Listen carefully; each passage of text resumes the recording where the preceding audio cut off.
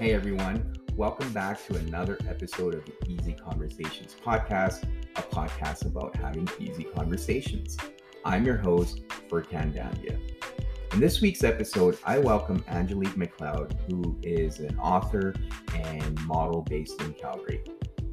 In this episode, Angelique shares her story of adversity from being raped as a teenager and then being in an abusive marriage. Angelique also shares how she was able to find her way out of her relationship and choosing to be a single mom on her own. Angelique then describes the inspiration behind her self help book, Whole Nation, the Self Recovery Movement. Throughout this episode, I was really taken aback by how honest and vulnerable Angelique was, and that's something I mentioned to her as well. But I hope that's something you can also pick up on. And at the end of the episode, if you could leave a 5-star review, I would truly appreciate it. All right, Angelique, thank you for joining the Easy Conversations podcast. Super grateful for you to take the time. And I'm really excited about the conversation we're going to have today. So yeah, really grateful that you're here. But before we get started, I just want to give you an opportunity to introduce yourself and talk about what it is that you do on a day-to-day basis. And then we'll kind of get into your journey with mental health. Absolutely. Well, thank you for having me on your podcast. I really appreciate it. I'm Angelique McLeod. I am a mother of two beautiful little girls, 11 and 15. 15 today, actually. My oldest daughter turns 15. And besides that, I am a full-time business development executive with a marketing communications company. So that takes a lot of my time. I'm also an author. So I wrote a self-help book called Whole Nation, the Self Recovery Movement, all about recovering the self that you lost or you didn't even know for most of your life.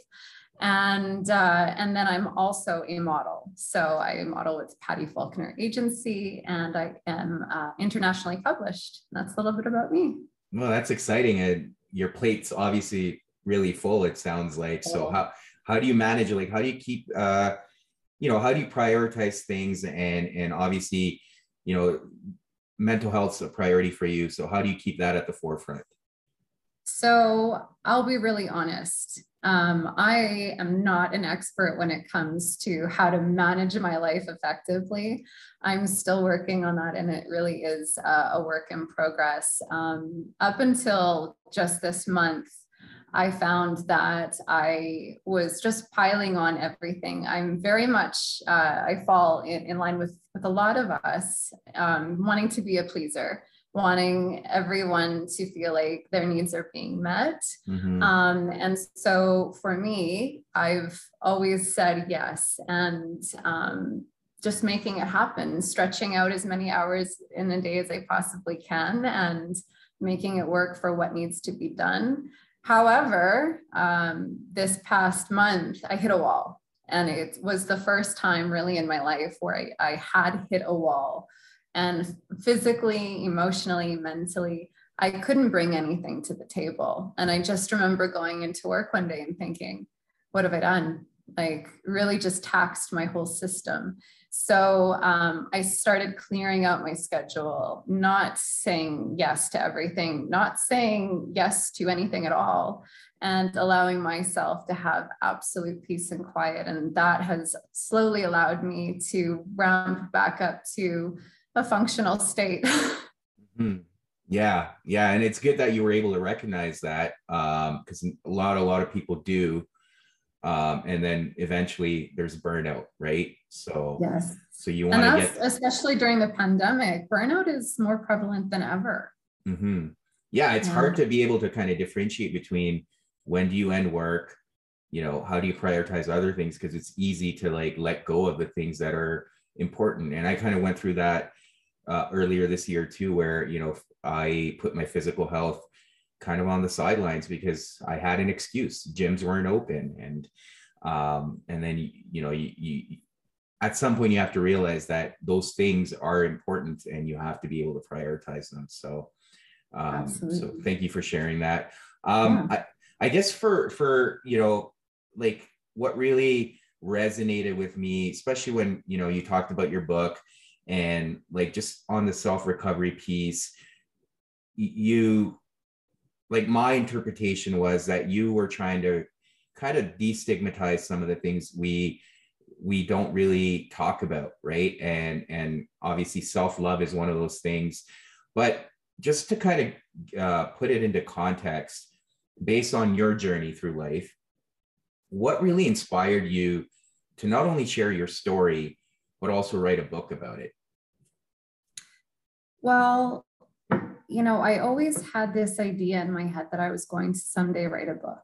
Mm-hmm. And I don't know if it just manifested over time of me repeating that thought or not. But I remember, you know, going through school, you know, as a young child and being bullied and thinking this can't all be for nothing. Like there's got to be some sort of, you know, reason for all of this. And, you know, then I became, you know, I went through a bunch of abuse, sexual assaults. I was raped. I got into an abusive marriage. I, you know, was a pregnant teen. There was so much. Mm-hmm. And it was just like, how could I not document this at some point? Because it really is like a television series on its own. And then, you know, fast forward to 2020, in March of 2020, when the pandemic was coming into Canada, I got pneumonia, thought I was going to die. You know, there's nothing worse than your breath being taken from you. It's an awful feeling. It's like drowning. Mm-hmm. And I remember thinking, if I die, what will I have regretted? And a lot of those regrets were around my own self-limiting beliefs and behaviors and how I was holding myself back from reaching my potential since, you know, my early years. And so I thought, okay, well, if I do recover from this and if everything turns out to be okay and I can keep living my life, my promise and my commitment to myself is to take back who I am and write a book about it and be completely raw and honest about everything that I face, because there's going to be somebody out there mm-hmm. who is facing something similar or repeating those same sorts of patterns and beliefs mm-hmm. that if they can learn from me, even one thing, that's what I want to leave behind. Yeah. Yeah. And that's powerful. Right. And I think if we have that intention, whether it's even one person that we can help, that's huge. Collectively as a world, if we all had that ambition, right?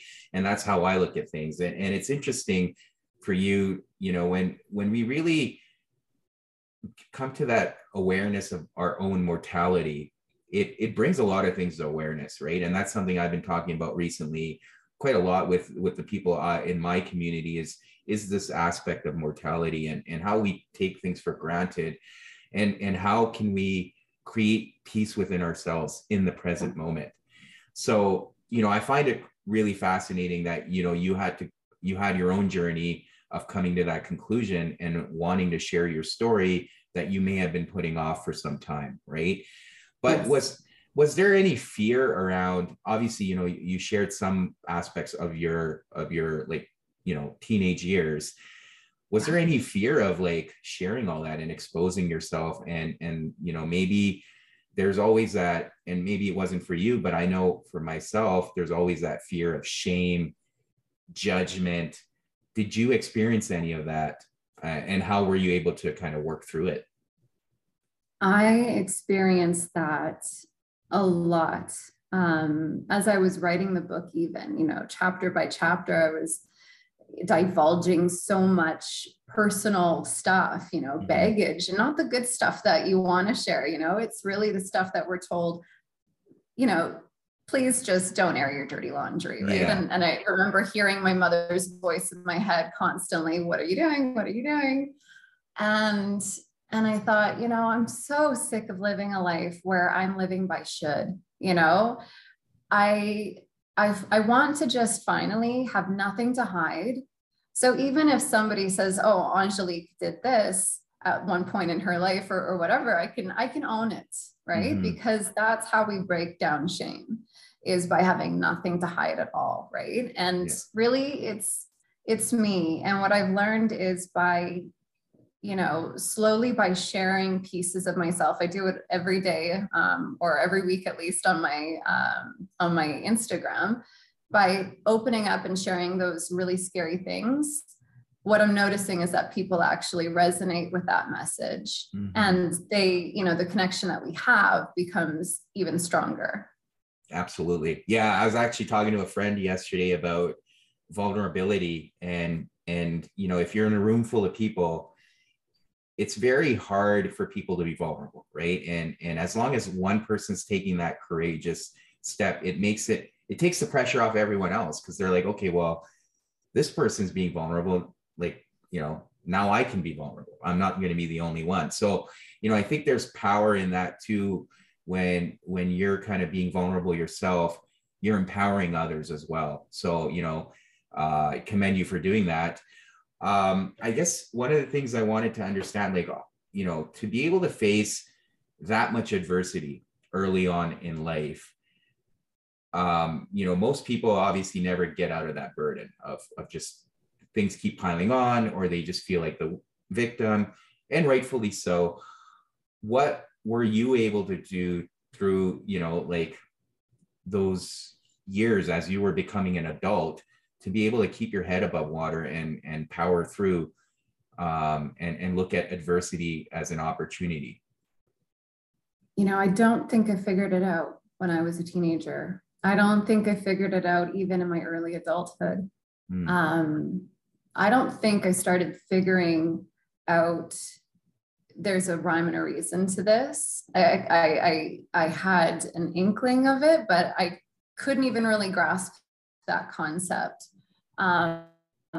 until, you know, 2018, 2019, when I was just reading a lot of self-help books, you know, and my sobriety was what got me launched into that, right? And then it raised my awareness to, okay, well, you know, this has to have a purpose. This now has a reason. And it was all starting to click at that point. But before that, honestly, I really have to say that I leaned on music to get me through most of my life. Music was the most helpful way for me to resonate with someone else's pain and turn it around. And that was therapy for me, growing up. But there were so many days, more days than not, where I felt hopeless and life was a burden. So I don't know how else I held on besides the fact that I worked very hard. I know that I was very regimented in everything that I did. Huge organizer of my day, just fit as much as I possibly could in. And I think that's a typical survival strategy, distract, right? Yeah. But then it was also music and really just anchoring myself in those two things. But yeah, 2018, 2019 is when I really took on personal development and started to see that everything makes sense for a reason. Do you mind expanding on how music helped? Because I mean, I can understand, like, I do find music therapeutic too at times, especially when I'm in certain moods where music can lift me up. But I guess not everyone understands that. So, like, do you mind sharing, like, in your experience, how music was able to help you, and what were some of the things music did for you? Absolutely. Well, I grew up singing. Singing was a really big thing to me. And when I sang words, it wasn't just singing them, I felt them. And I needed to anchor myself in what the lyrics were. So, you know, I would listen to music that really reflected how I felt, and then feel through that feeling. And that was the thing. I was actually creating space in a safe way for myself to feel those feelings and to release them, which was yeah, kind of therapeutic, to be honest. But you know, even listening to something like slow cellos or classical music, right? I lived in a very stressful environment, right? My home life wasn't good at all. Going to school wasn't good at all. And I remember having a teacher, actually, she started this. I must have been in kindergarten or grade 1. And while we were learning, she would turn on classical music or Enya, and we would just listen to it. And it just caused such a calm over the whole room. And I decided to take that into my home life. So I would listen to music, especially when I was quite stressed out, and it would just bring me back down to a really nice baseline. So yeah. Yeah. No, that's great. And I guess, you mentioned being sober now for a few years, and that's obviously propelled your kind of journey around awareness and some of the work you're doing now, especially with writing the book. What, on that front, what inspired you, and like, did you feel like alcohol was kind of like a crutch for years, especially going through some of the things you mentioned? But what really was your kind of moment of like, okay, maybe this is what I need to do to change things in my life? Yeah. So I had been partaking in alcohol since I was about 12 years old. I found some in the basement at my parents' house. They weren't the best at hiding things. And I like to experiment. I was very impulsive and okay, let's just see what this does. And I remember just the buzz, the feeling that I got off of it, and thinking, wow, that's different. That's kind of a good feeling. Yeah. And in my teenage years, I was with the wrong crowd for sure. And so got into drinking a lot of alcohol and being that party girl. And then I became a mom at 19 and can't obviously do that. But I was in an abusive relationship. So yeah, I would come home after work, I would have a bottle of wine and I'd go to bed and, rinse and repeat. And it was no different than most people who were around me at work saying, oh yeah, tonight, definitely a wine night. And so it became, that justification for having a bad day. And it became that thing to go to when you wanted to celebrate. And really it was just a habit that I fell into. And I didn't start to associate the feeling of it was my salvation for a while. I didn't really recognize that until I had left my abusive marriage and I was single mom on my own. First time I had ever had to pay bills or, go grocery shopping on my own. And it was just so overwhelming. And I remember using it as medication. I remember thinking, if I'm numb, I can't break down. So for me, it was a long journey to get to being a full-fledged alcoholic. But what stopped me, because there was a year that I actually almost survived alcohol and without going back to it. And then, went on a trip to Mexico, and if we're in Mexico, I'll be fine. It's just a week. That's not how it ended up being. I was back and being a full alcoholic, and it was even worse than the time before.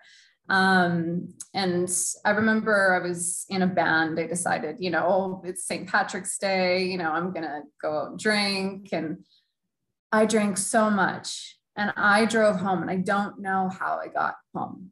I just remember driving into the garage and parking my car. And I thought, holy shit, what have I done? I don't know how I got here. I don't know if I ran lights. I don't know if I've hit somebody. Like, I have no idea. It's gone. And that terrified me to the point I thought, I'm so lucky that I'm home alive, that nothing has happened, and that I got a second chance here. Don't screw it up. And so the very next day, because it was already quite late at night, I went to Indigo. I grabbed myself 6 different self-help books, and it was just, I have to get to the root of this. And it, the awareness that I had, it told me somehow that the underlying issue to the alcohol, which was the Band-Aid, was my self-esteem. It was the reason that I needed to numb, was because I didn't feel like I was enough and I couldn't keep up, and all of those feelings of failure. So I needed to replace, that addiction and that calming and self-soothing with something that was actually going to benefit me, which ended up being my personal development, which then over time became the book.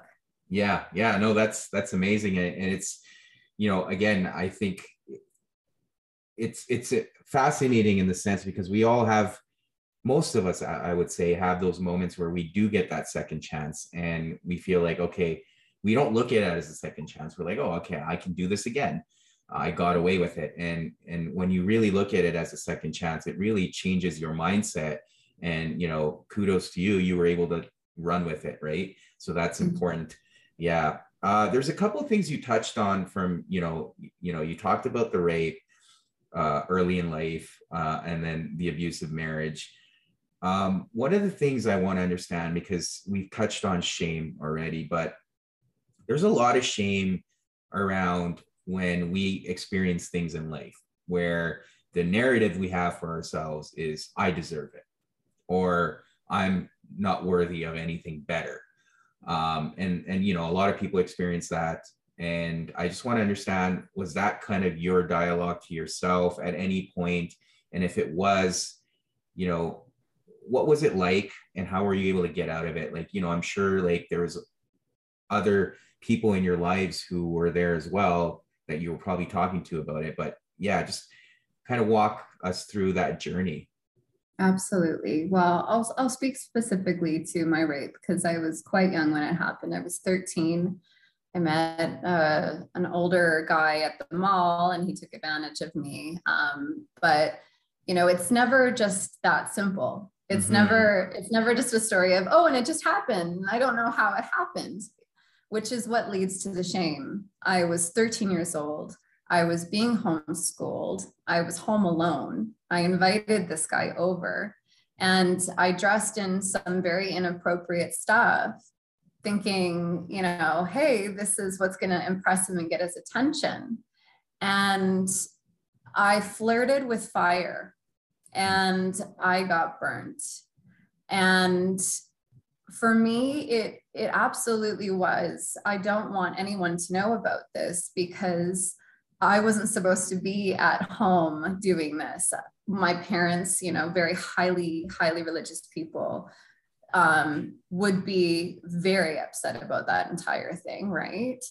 And so I kept it completely to myself.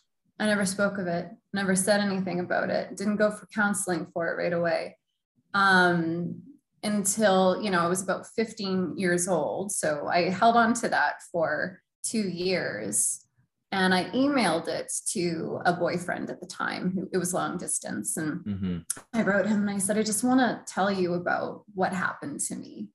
And 2 days later, my mom came into my computer room and let me know that she hacked into my email and she found that letter.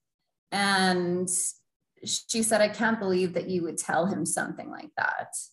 And I said, well, but it's true. And she laughed at me and she thought I was lying. And so for me, it became even more shameful because now my own mother doesn't believe me. And now my secret's out. And there's, and so it became I was a victim who became victimized again. Right. And so being able to share that, I couldn't share that again until I was an adult. And I did go for therapy and was able to talk through it. But in those moments, I had no one but myself. And what I can say to anyone who experiences something like that, or anyone who knows someone who is experiencing it, is you don't have to say anything. You don't have to try to make it go away and to fix it. Just listen. And that is all you need to do. Just be an unconditional support. Yeah, no, that's powerful. And I can't even imagine what it must have been like to keep all that to yourself at such a young age. Like, like just trying to understand, how were you able to even get through?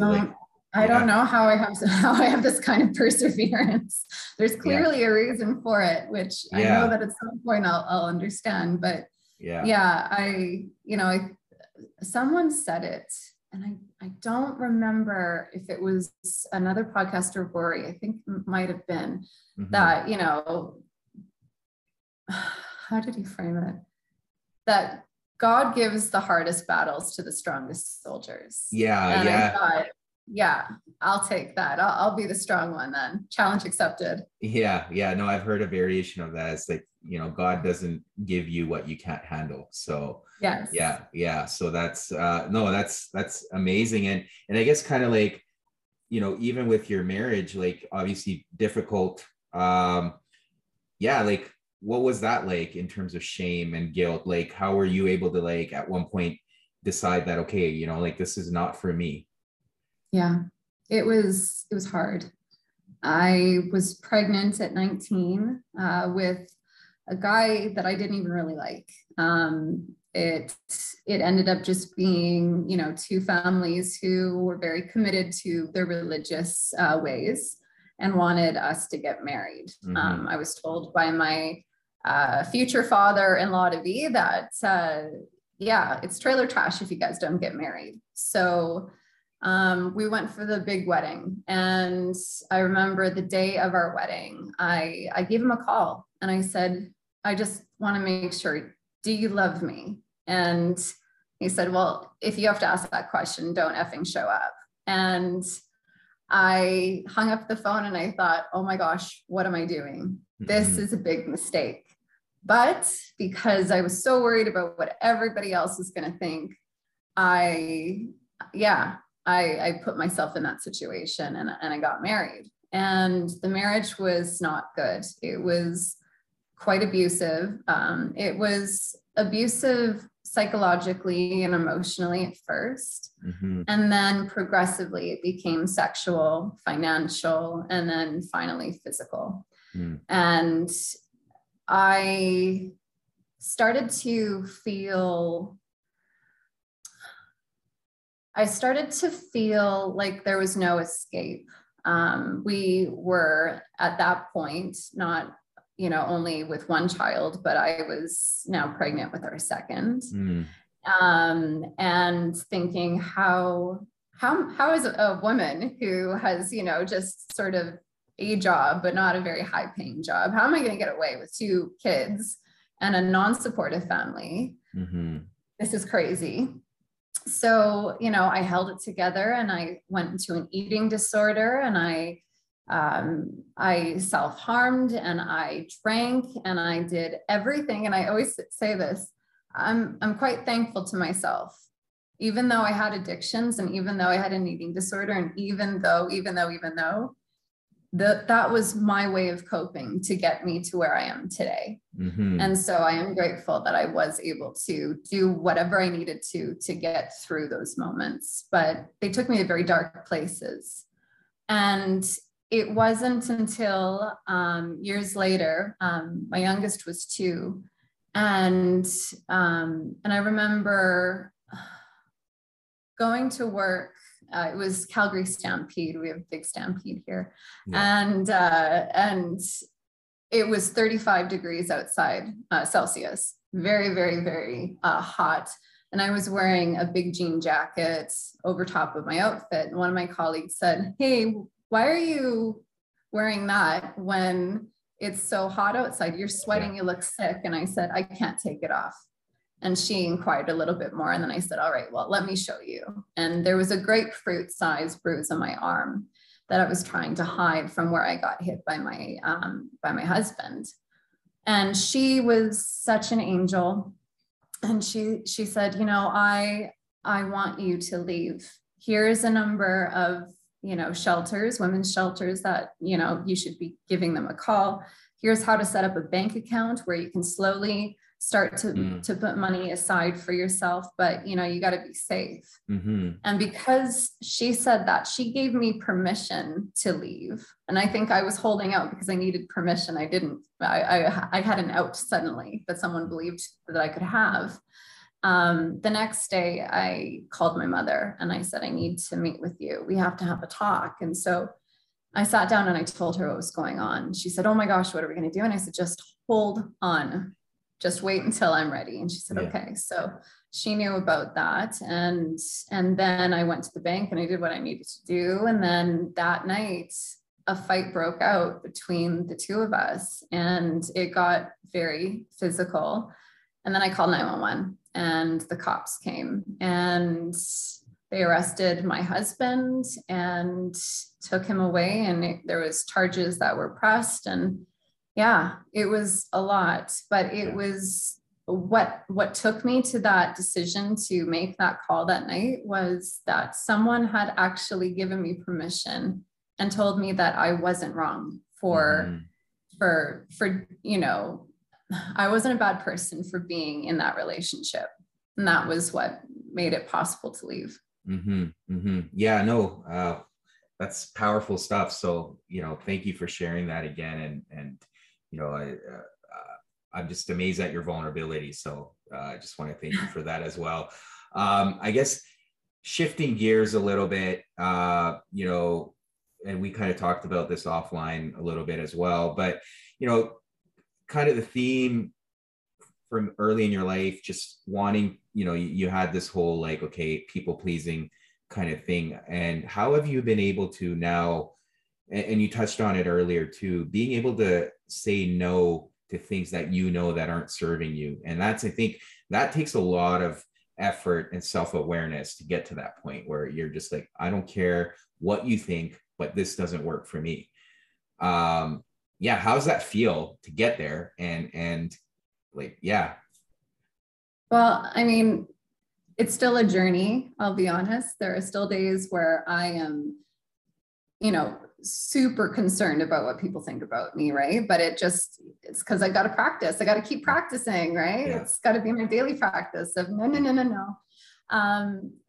But yeah, I had always wanted to please people, and I always wanted to, like, I tell people this all the time. I was bullied in school my entire childhood, and I didn't know how to act because every single day I changed my approach, like a little ninja, trying to figure out people and the puzzle that they wanted me to be, right? I tried to be that piece to fit, and I could never get it right.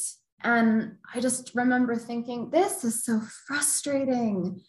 And, you know, becoming an adult, I felt the same thing. You know, I'd go into a room to network with people, and it's, you know, I didn't want to have the high level, boring conversations. I wanted to have deep, meaningful conversations that meant something, right?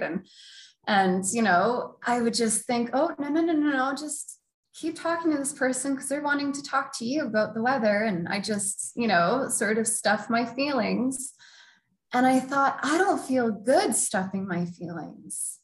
And after going to work and stuffing my feelings and coming home and stuffing my feelings and just stuffing myself up like, you know, a garbage bag, at some point, I had no more room to fit another piece of, you know, feelings.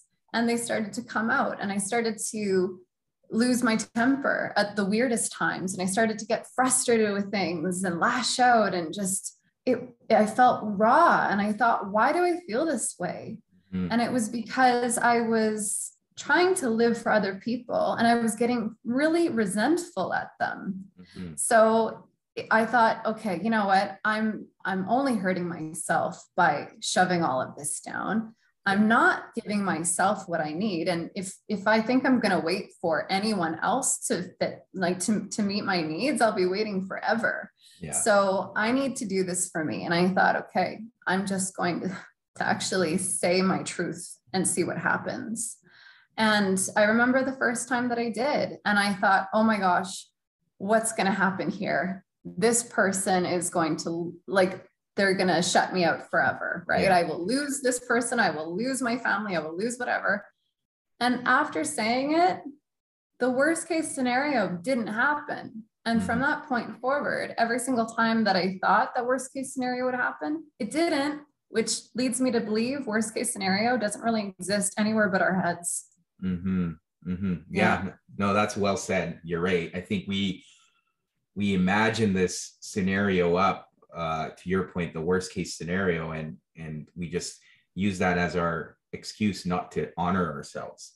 So yeah. I'm glad you've been able to, you know, work through that. And to your point, it is a journey. I think for a lot of people, right, myself included, I think it takes a lot of effort and diligence because you've been programmed a certain way your entire life, and now you're trying to, you know, change those patterns. So with anything, it takes time. So Well, glad and yeah, and further to that, I mean, I talk about it in my book, but I mean, it's so true and can be applied anywhere. But why do we live a one size fits all approach life and believe that we should all be treated in a one size fits all way?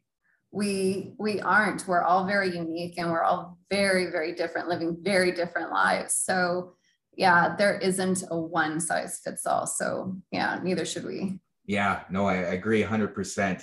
And then the last thing I wanted to touch on with you was like, we talked about this as well, but, you know, as a model, you know, you're an attractive person, and, you know, there's a stigma around, like when people look at someone, you know, and we have this tendency to judge a book by its cover, right? So it's, you know, you look at someone, you're like, well, what can be your problem? Like, what could you be really dealing with? And obviously there's a lot of things for a lot of people, but, you know, once you kind of go below the surface, you don't really appreciate what people may be dealing with, right? And you've shared a lot of your history. But do you ever feel that? And when you do, what are some things you do to kind of like not feel bad for feeling bad? Yeah. Yeah. If I understood you right, I'll answer it this way. Being a model doesn't make me any different from anyone else. I still have fears. I still have self-doubt. I still constantly measure myself up to a bar that I didn't even set. Someone else set, and I'm trying to reach it, and I'm hitting a wall, right? And so, I mean, I am still my hardest critic, and constantly try to figure out, okay, how can I do better, right? And there have been times where I've thought to myself, holy crap, I'm in a room full of girls who have like the best bodies, and here I am after having 2 kids, stretch marks. I had, you know, I've put on so much weight over, you know, my 2 pregnancies that I have stretched my abs into, you know, something that Freddy Krueger could, you know, have worked on. And I, you know, I don't have that physique. So how can I ever measure up? But here's the thing, it's not about all of that. You have to be a full package of a human being, right? One little section of you doesn't define you. You know, I've seen people with scars. I've got scars. That doesn't make you who you are. You can still be the most beautiful person, still have a scar. You can still have, you know, be the most beautiful person, still have loose skin around your waist, right? Doesn't really matter. When I feel those feelings though, because that is present in all of us, it really is that survival, that instinctual thing of gotta be the fittest to win. Yeah. You know, I go inward, because if I'm looking outward and I'm judging everything based on, okay, what I see is a threat to me, that means that I'm not grounded. And I need to ground myself, and I need to meet my own needs, because there's a need that isn't being met. And that little girl inside of me is crying. So I need to stop everything and go to the little girl inside of me and say, sweetheart, what's wrong? And find out, right? I have those conversations with myself all the time. Just the other day, I was in my apartment, and, you know, it's cold outside. I don't want to go outside, but I don't know what else to do. And I'm getting lonely, and I'm boredom eating, and I'm eating like way too much. And all I'm thinking is, okay, Angelique, stop. What is going on? And it's, okay, well, I feel bored. Okay, well, underneath boredom, what is it? I don't feel like I'm enough because I'm not doing enough right now. I should be producing something. Okay, well, what do you want to produce? Well, nothing, because I'm too tired, right? And then, you know, you keep asking. Okay, well, I want to feel loved. Okay, well, how can I make myself feel loved? I want to watch a movie and have some hot popcorn, and I want to have some tea. And that's what I want to do. Okay. And so I made that happen for myself. And boy, did I feel good. I didn't need anything after that. I didn't feel bad about anything after that. But how much of our lives do we just go through without asking ourselves this question, meeting our own needs, And then looking at the rest of the world thinking, I need to make you feel bad, or I need to judge you in order to lift myself up. But that's the wrong way to do it. Mm-hmm. Absolutely. Yeah. And I think there's, a message in there too, that, if we need to be comfortable being with ourselves. And Yes. That's, a lot of people struggle with that. And then once we are with ourselves, granting ourselves the permission to be able to do things that we feel good about and not feel guilty, right? I mean, you could have felt Yes. guilty about eating popcorn, but that's what you needed in that moment. And Yes. you gave yourself that permission. So that's, a great point. And I guess for girls that, or women in general, that kind of put that pressure, have that bar set for them, because there is a lot of pressure that comes with looking a certain way. What kind of message can you share with them? And I know you talked about a lot of looking inward, but like, what kind of message can you share with girls out there that are struggling in similar ways? Well, what I can say is that we all face it. We all face it because we've all been programmed to believe that there is an ideal look, that there is an ideal woman out there. And here's what we bring to the table. We bring our personalities, we bring our smiles, we bring our laughter into every room. And women have hearts, big, big hearts that nurture and love. And that really is our light. And I want, in my perfect world, I want less emphasis to be placed on how we appear. We need to honor the fact that we were given these bodies, because these bodies are what transport us from every place that we need to be to every place we need to go. They help us create life. I mean, we're really hard on ourselves and hard on our bodies, but really, we're spiritual beings trying to have a human experience. And if we can just honor our bodies more and say, you got me here, right? And if we can accept each version of ourselves, because I, at 34, am not the version of myself I was when I was 5. And I'm not going to be the same version in another, 1 minute versus, 5 years. So we need to just stop believing that someone else's standard of what was considered beautiful at one time, right? Really, that's what we agreed to, was okay, well, whoever it was, Coco and Chanel or whomever, right? Doesn't matter. Whoever said that you have to be a size 0, you can't, have short hair, you can't have a buzz cut, whatever it is, right? Yeah. That person, we silently agreed to let them create the rule, but that's not our definition. The definition is what's in here and the light that we can shine in the world. No, that's beautiful and perfect way to end it. So thank you so much. That was well said. I guess for listeners that want to get a hold of you, or find you on Instagram, or your book, please, what are some ways they can do that? Okay, well, you can absolutely go to my website, angeliquemcleod.com, and there is an icon for Instagram. That's where I mostly interact and engage with people. On my Instagram, there is also a link to my book in my bio that you can get on Amazon. It's paperback or Kindle edition. And that's about it. But always feel free to reach out and say hi. I do interact all the time with my followers and really appreciate those connections. No, that's amazing. And I'll put that all those links in the show notes as well, so people can access them.